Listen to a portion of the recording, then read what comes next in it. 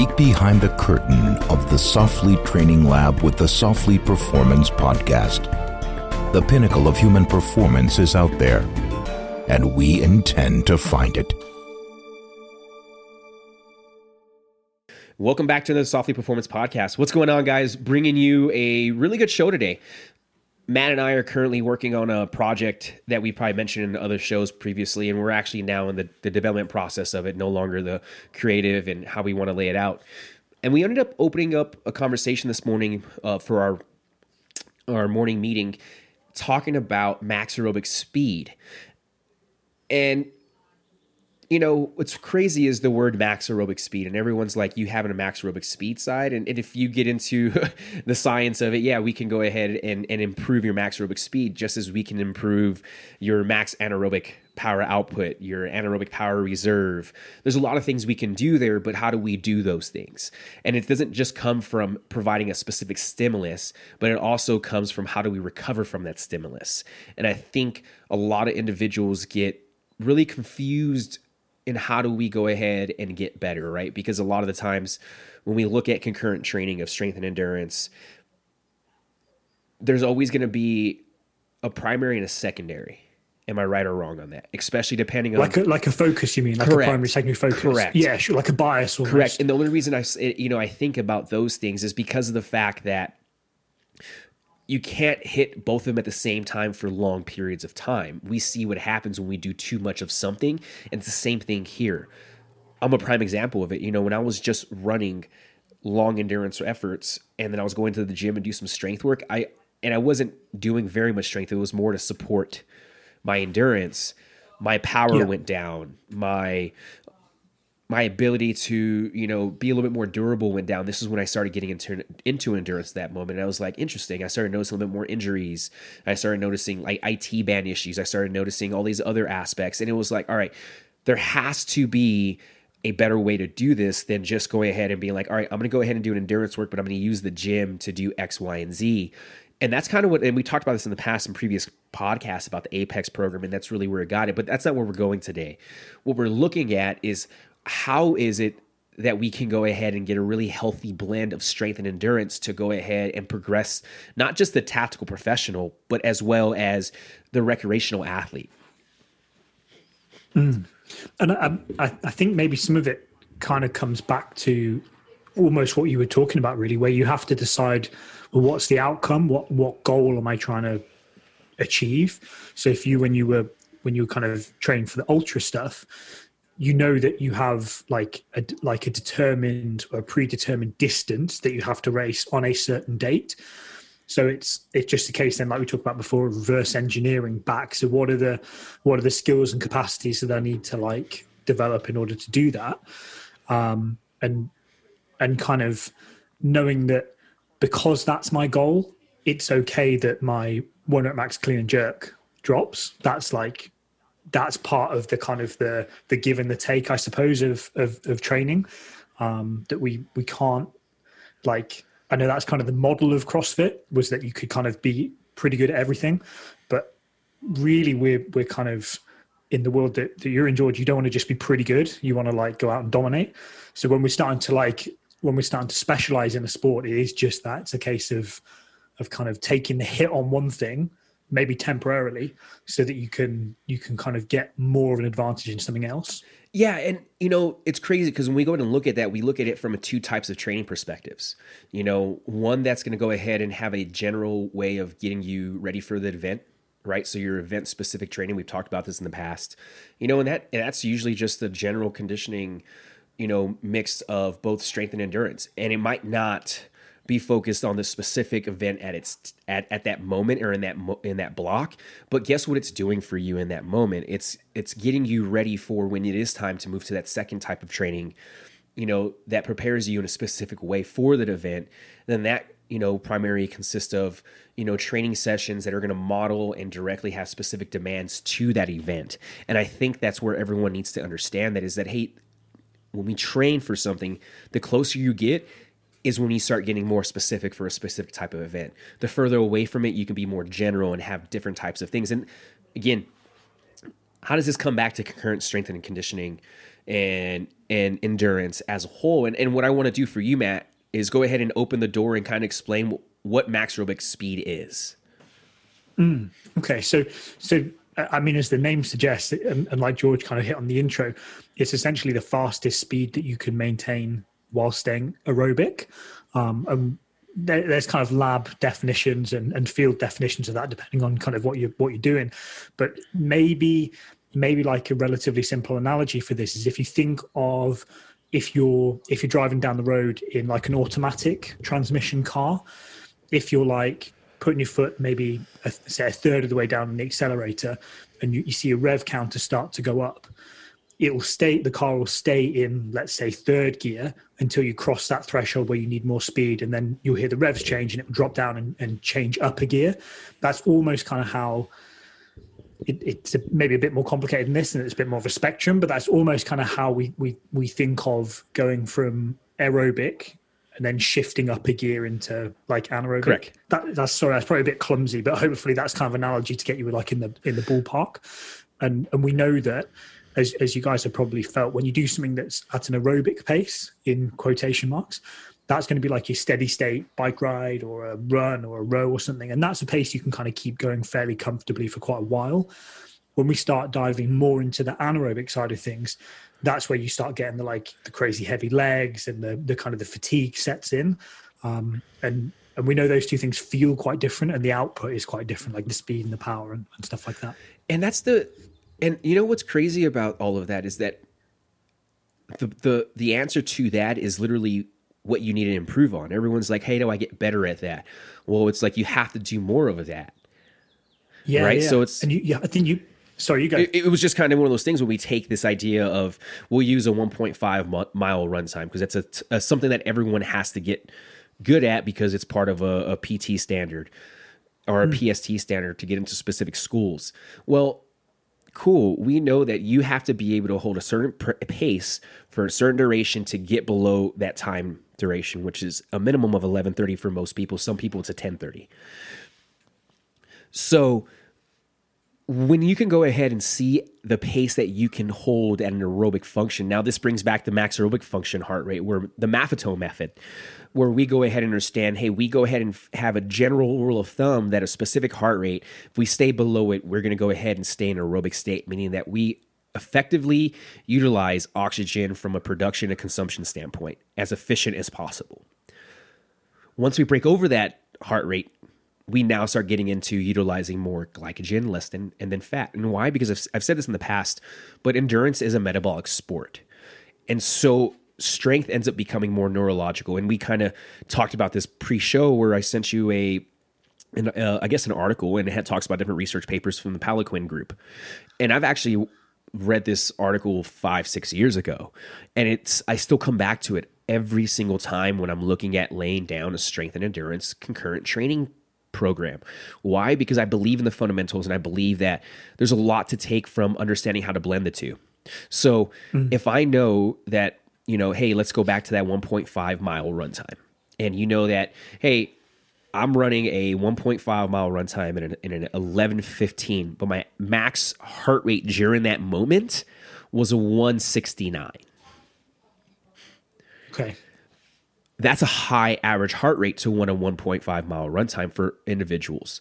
Now, they pass their time. How do we improve that time, though? Do we train the anaerobic system or do we train the aerobic system? Yeah, I guess it's almost where you have to kind of almost take a step back and like you were talking about before, think of it in terms of like the general prep, like the base of the pyramid, and then stacking the specific stuff on top. And when you're in that general prep area, that's where we're less concerned about like the split times, correct, and things like that. But we can kind of try and figure out, well, what is it that's holding this athlete, this individual back? Is it, like you talked about, aerobic or anaerobic capacity? Is it kind of like metabolic, or is it maybe that their technique sucks, or that their ability to be springy, in quotation, so like kind of plyometric, stretch, shorten cycle capacities, is that down? And once we can kind of figure out, well, what's the limiting factor, what's the kind of almost like a triage, what's the thing we've got to work on first, and we can kind of get that out the way, then they'll be able to handle more ultimately kind of handle more of the specific training. And I think that's probably something that you're all over with your sort of your background in, like literally having figured it out for yourself, like literally having done it in kind of like the ultra. Well, it's interesting too, right? I saw, I was scrolling Instagram earlier and I saw someone post on their story about reading. There's a new paper, I got to find it, about how 1RMs, how do you improve a 1RM with minimum effective dose? And the individual was like, really like, oh, how can we train this into concurrent training, into strength and endurance training? And it kind of got me thinking, where it's like, I don't know if there's a such thing as improving your 1RM from a minimum effective dose and training endurance at the same time. And I could be completely wrong, and I might bite my tongue later on down the road, but what, from experience and from what I've learned through reading research and seeing anecdotal experience of individuals get stronger, faster, powerful, and more enduring, that 1RM, that minimum effective dose of trying to improve that 1RM over time is actually a higher risk for injury than it is when I'm focusing on trying to train them for specific adaptations, increasing speed, power, running economy, movement economy, swimming, biking, learning how to move under a heavy load like a ruck. Those things then come all together. And the same thing for, when we look at the tactical professional, it's like, look, yeah, do I want them to run a sub 1830? Sure, that's great. But then what does their strength numbers look like? Right? Mm-hmm. And are they well balanced in the strength? Well, meaning, they don't have to be benching 315, back squatting 500, and pulling a deadlift to 600. We're not talking about those things. We're talking about the relative strength and endurance, metrics that we've put out through Soflete already, of kind of looking at there. And again, it's not to be excellent. You want to try and, again, be in the middle to where you're able to do everything and encompass all of those things. So when we come and look at the idea of like, what is strength when we look at it from a physiological standpoint, we know that strength is a force generated by contraction of a muscle. That's simple, right?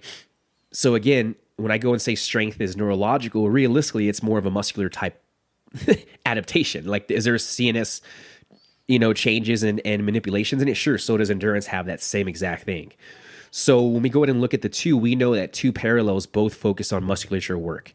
One is, how do we go ahead and get as much oxygen into the muscles when we go ahead and break down the muscle fibers, right, from type 1 to type 2? And then how do we make those muscles powerful and strong and have speed, but also have the ability to endure? And that's a really huge, parallel to look at. I don't know many people look at. Yeah, and I think like a lot of this stuff is, it can get really muddied. It can get kind of really overly complex really quickly because we have so many different terms and so many different I guess like. Let me back up. I think we have, particularly within like our industry of strength conditioning, human performance, or whatever. I think we've probably almost evolved from from seeing the medical world as being like gold standard, and in some respects, I think that's really good. But in other respects, it can sometimes hinder us because, to go back to your one rep max example, what it often does is it encourages or forces us as practitioners to like put maybe too much emphasis on just the things we can measure. Correct. So kind of like you were saying with the injury risk associated with a 1 rep max, like really does your 5K runner, does your sort of 1500 runner, do they need to be worrying about their 1 rep max? Because they're not powerlifters. So they're like, when they're lining up on the world or Olympic or whatever start line, what their 1 rep max back squat is doesn't kind of affect where they're placed. It's how fast they complete that race. But I think because we're kind of maybe swayed by that medical world where we have to justify our practices and like what we're doing, we have to justify our worth by, well, as a strength coach, I've put 80 kilos on their back squat over 5 seasons or whatever it is. That's kind of how you show it.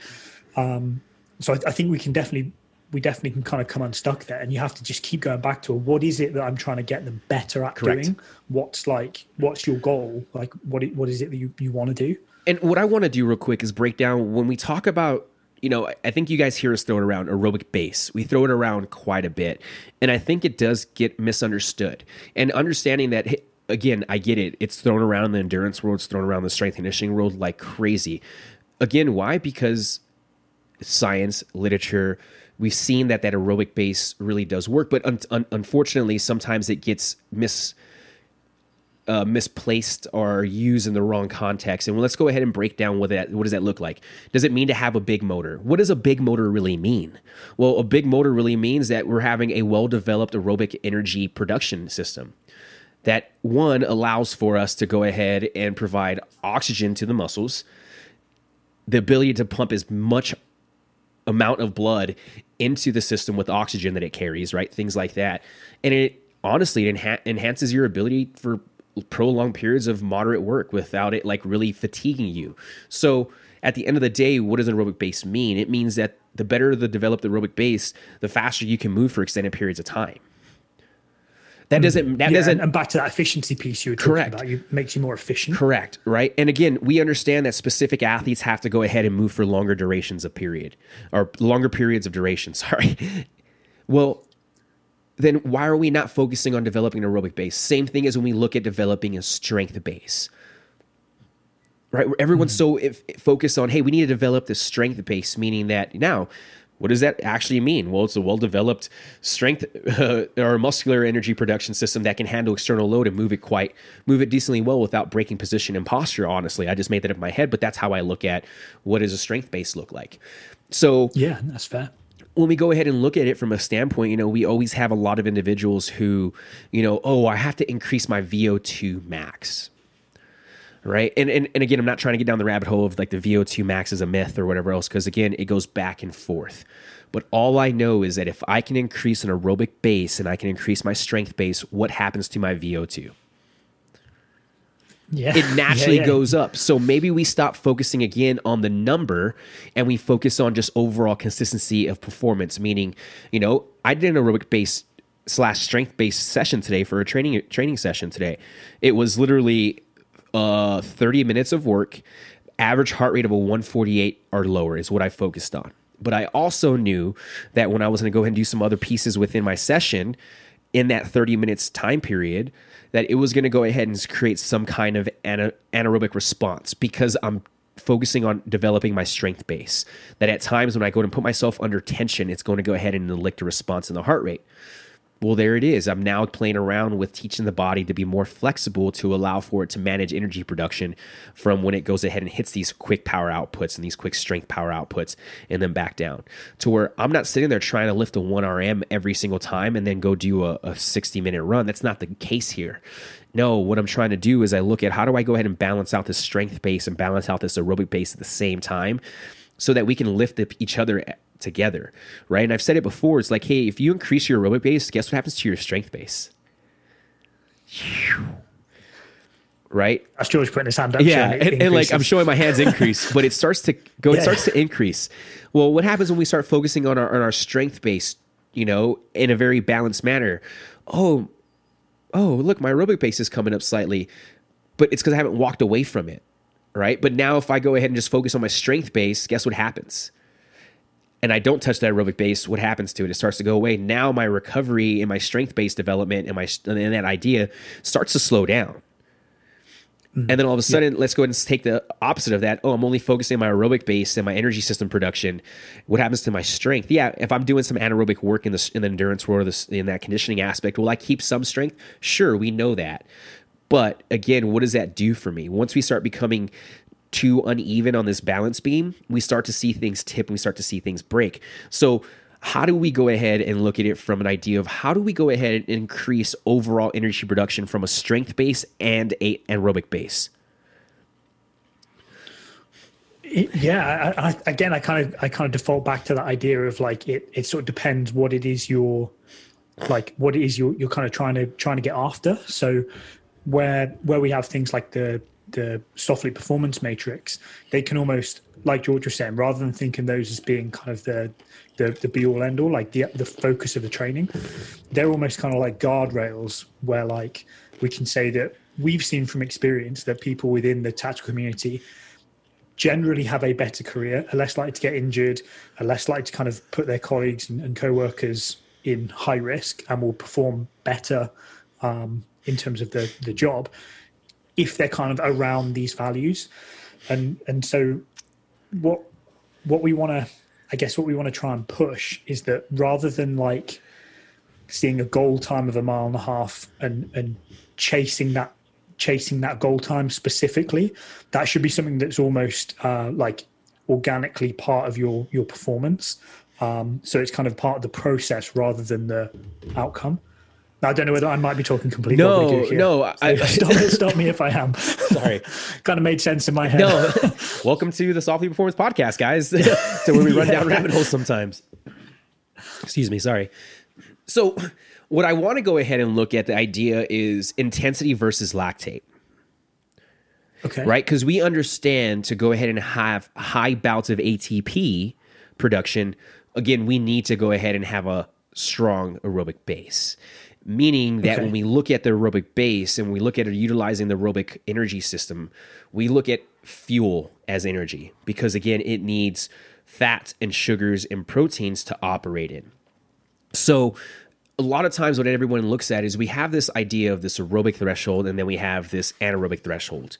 So we have this left and right lateral limit of your aerobic threshold. Let's say that heart rate's a 148 because we did the math heart rate of 180 minus age, depending on your training experience and your age, and if you're sick or whatever else, you want to go ahead and make some adjustments to that. We'll put the links to the Maffetone formula in the show notes. And then you have an anaerobic threshold to where you now, let's say that anaerobic threshold is going to be a 162. Well, let's go ahead and break down that anaerobic threshold real quick. In simple terms, anything below that aerobic threshold is going to be utilizing fat as fuel. Now, when we get into that left and right lateral limits of the aerobic threshold and the anaerobic threshold, when we start getting to that anaerobic threshold, when we start utilizing ATP, we're not producing it, but utilizing it, meaning that in the aerobic system produces that ATP and the anaerobic system starts to utilize it, which is what we start to see when we start breaking into lactate. And what does that mean?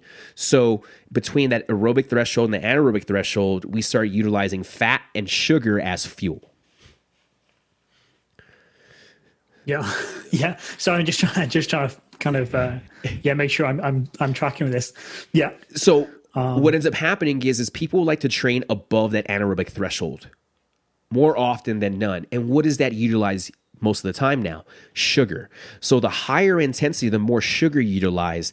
The lower the intensity, the less sugar you use, and the more fat you use. Right? Because again, in the anaerobic system utilizes glycogen or glucose, however you want to break it down. Yeah. And the aerobic system utilizes fat. All I did was break it down from glycogen into simple terms. So when we look at how do we go ahead and train that aerobic base? Well, we know that if we can go ahead and have a well-balanced training program when we're utilizing the aerobic base, knowing that, hey, I primarily have been a very high intensity focused on utilizing sugar as my fuel.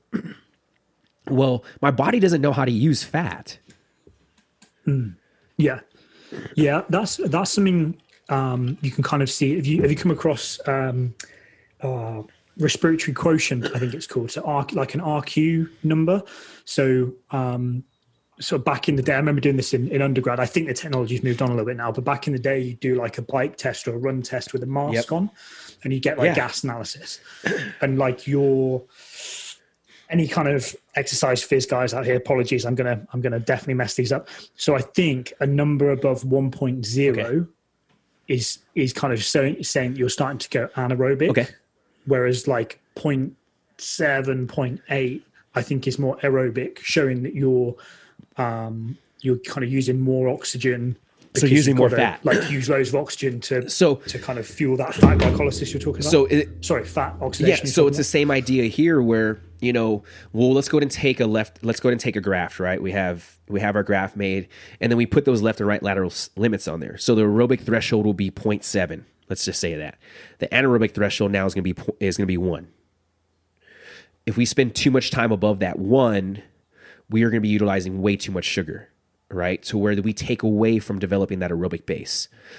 Do we need to operate in that system at times? Yes. But if we're talking about really having a strong, balanced strength and endurance concurrent training approach, that doesn't need to be touched as much. Because especially when it comes to the endurance world, unless we need to specify, and when we have to get a little bit more specific, but where we get a lot of that utilization now is in the strength in the strength aspect, right? Because when we go ahead and break it down, we know that, hey, doing a 1RM does cause high CNS fatigue. And we do know doing a high intensity endurance effort causes CNS fatigue. So then we have to recover from the two. How do we go ahead and balance out that idea of strength and endurance to where we have this consistency, ebbs and flow of balancing out strength and endurance concurrent training?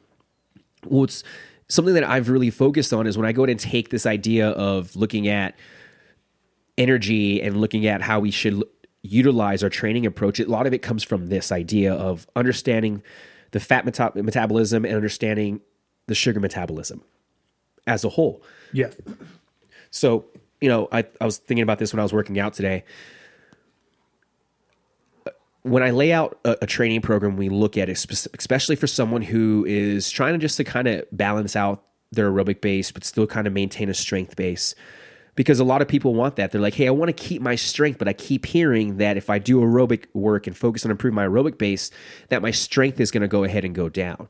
And the misconception of that is that the reason why, you see strength go down is because, one, we start taking away from the strength aspect when it comes to not training the proper stimulus or rep scheme or set scheme how we want.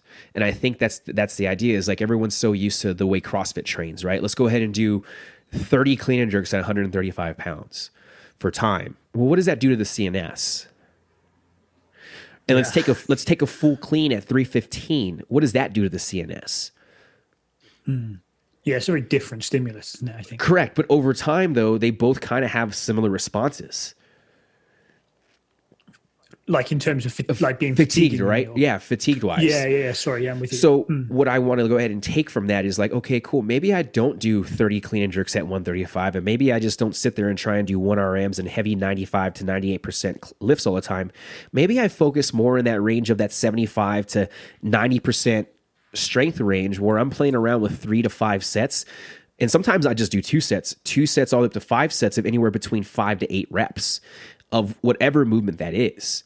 Because again, now I'm focusing not just on maintaining strength, but I'm also just layering, good movement economy. I'm focusing on really playing around, with this idea of like touching that anaerobic threshold without actually creating any kind of CNS fatigue from running too hard out in the mountains or biking a 6-minute bike test or similar things like that. So it's like, okay, cool. If I know that I did a really, really low aerobic training session on, let's say, Monday, and maybe that was a 45-minute swim, super easy. You just put the clock on at 45 minutes, you stretch, you did whatever else, and you just went and swam for 45 minutes. It's super easy pace.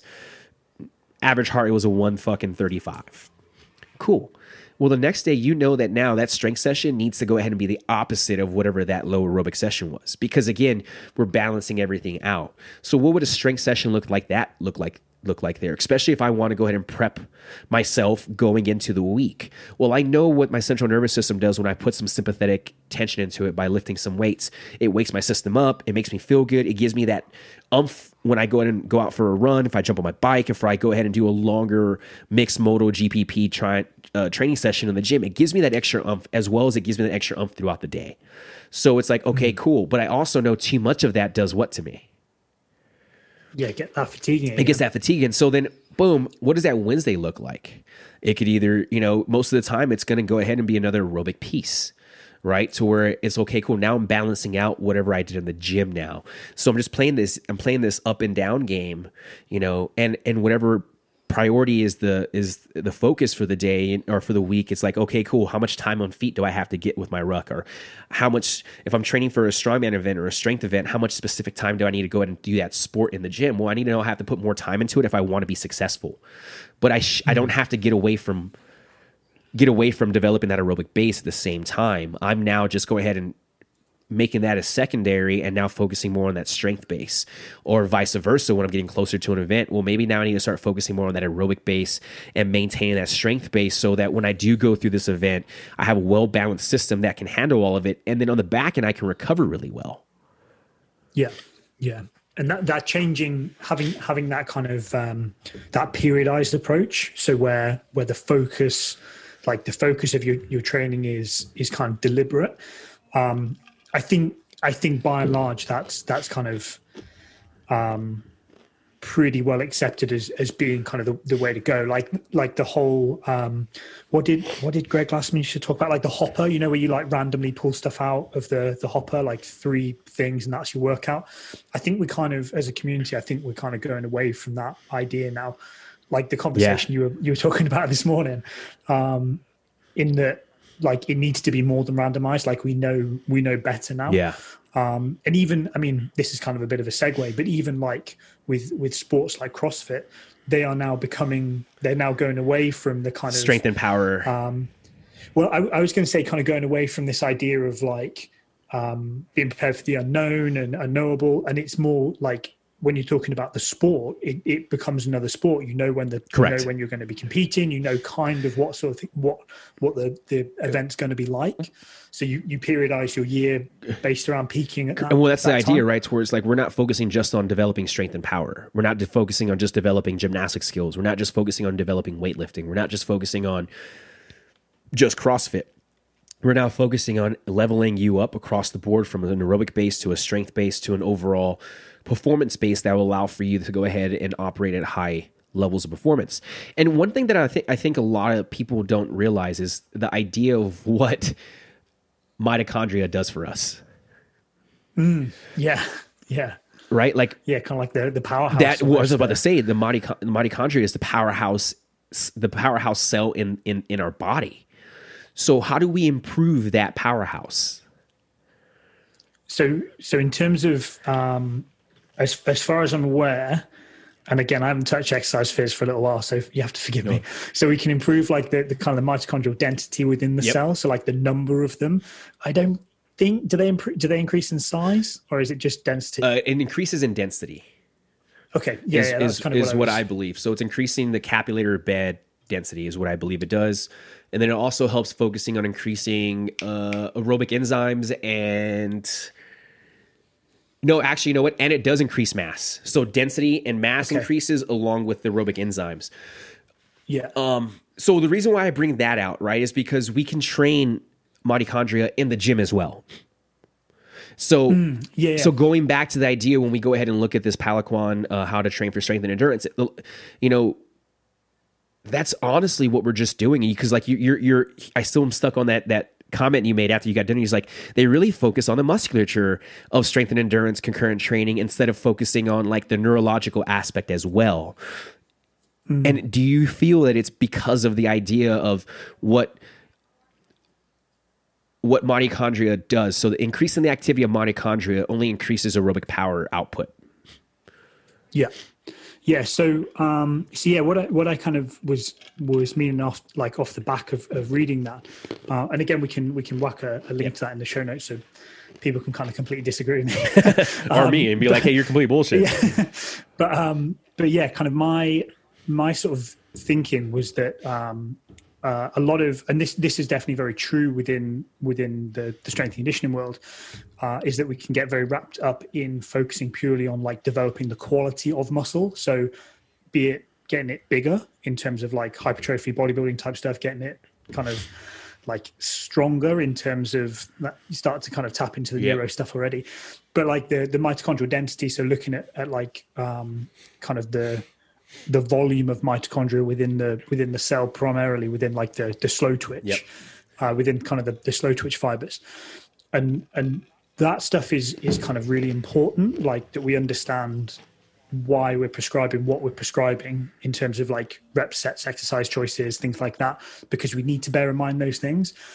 But then we also have to not lose sight of the fact that the human system, human physiology is also largely governed by the central nervous system. It's not just like, so if you look down at your quad, it's not just the like musculature aspect, like a chunk of meat, like you might buy a steak in, like in Walmart somewhere. It's kind of all the electricalness, that's a highly technical term there, that's kind of, that's like innovating and controlling that stuff. And that's huge, I think, because in terms of like efficiency, if you're an endurance athlete, or in terms of kind of like power output and speed, if you're kind of looking more like your sprinters or your like team game players, it's kind of bearing that stuff in mind as well, I think that's really important. I don't know whether that answers your question. No, it does, because it kind of goes into this idea is that, as we continue focusing on improving, that aerobic and strength base, what we end up doing is we know that consistent training leads to increased in not just the aerobic base and strength base, but when we go and look at it from a physiological standpoint, we know that it does help create and connect new structures of cells and capillaries to where it helps increase the density and the mass of mitochondria, where over time it allows us to go ahead and get more oxygen to the system. So when we are doing a strength session and we're having to do heavy 3 reps, at that 90%, we now recover quicker to that, right? It's the same thing when we're doing, 2-minute all out effort sprints, and we're giving a 3-minute rest period for multiple sets. We are now allowing, those two systems to go ahead and blend with each other really well, but we're also focusing and taking in this idea of what does the heart do for us?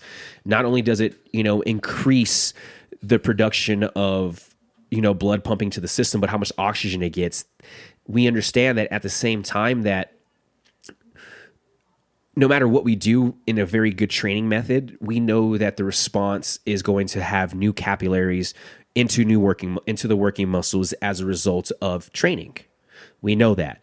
Well, so how do we take that from an idea of going ahead and understanding, what the speed of the Krebs cycle is for production of ATP? So realistically, by focusing on this aerobic base and focusing on developing the strength base, we are only increasing the speed of the Krebs cycle to produce ATP to allow for the individual to go ahead and to work for longer periods of time. Yeah. So that's something where I think we've got much better at as a community within the last kind of 15, 20 years. Like previously, it used to be very kind of polarized. Like either you did endurance training, like jogging, or you did kind of just your strength power, like Olympic lifting, weightlifting. We kind of, exactly like the example you were using, George, like from kind of, I guess, whether it was a case of understanding the physiology first and then making choices, making kind of informed decisions based on that, or whether it was a case of seeing results and inferring what was happening, I don't know. But you've got people like Louis Simmons and at Westside, and Charlie Francis, who was a Canadian sprint coach. I love Charlie Francis. Some of that stuff still blows my mind that they were doing, but both of those guys are kind of great examples of coaches who produced all-out strength and power, or produce all-out strength and power athletes, but who lean heavily on that, like you were talking about, that low-level aerobic work, so that you can increase kind of aerobic efficiency, so that you can. If it's Charlie Francis, it's sprinting. If it's Louis, it's powerlifting, so that you can complete more of those high intensity reps. And ultimately, again, like the point you made earlier, it's the person that can do the most generally that wins in kind of training. And that's not like a kind of a call to arms to say, right, everyone needs to go out and train 3 or 4 times a day. We're talking kind of over like a full career. So you have like genetics and stuff that kind of come into that. But if you can recover enough that you can like go, so if we use Charlie as an example, if you can recover enough that you can sprint all out as an adult, male or female, 3 times a week, say, you're going to get exponentially better than the person who can only recover enough to sprint twice a week all out. So it's those kind of gains, and that's kind of like where we kind of see the effects of like performance enhancing drugs. It's not like Popeye where you like you kind of bang the violin and all of a sudden you're huge. It's that ability for like the nervous system and the and kind of the body to recover and rebuild to the point where you can tolerate more high intensity work. Correct. So yeah, I think you bang on, and that's definitely where the like being informed with like you're saying kind of about like how Krebs cycle works and like the aerobic kind of like biochemistry side of things, like understanding that really allows you to sort of program like effectively. Correct. So we're going to go ahead and cut this and go into a part 2. And what we're going to go ahead and dive into there is like, how do we go ahead and improve the speed of that Krebs cycle, right? I'm sorry, Krebs cycle, how you want to look at the production of ATP. And a lot of that comes down to understanding how to train the heart from a cardiac output perspective, cardiac hypertrophy perspective, and then understanding what are these energy system productions fall, or how do we train to improve the energy system production, right? There's multiple different energy systems subcategories that we can go ahead and take a look at to improve that, to where at the end of the day, what we're trying to do is increase the powerhouse cell, which is mitochondria, right? How do we go ahead and improve stroke volume to get more oxygen to the system when it pumps blood out? 3, how do we increase the speed of that Krebs cycle when it comes from an aerobic base standpoint? How does that transfer over to strength? So I'm excited to kind of get into that here in a bit. Again, guys, if you have any questions on what we've talked about so far, we understand this podcast is going to be a little bit more in depth from a physiological standpoint of understanding aerobic base and strength base and strength and endurance concurrent training. So appreciate you guys listening to us and looking forward to sharing more information.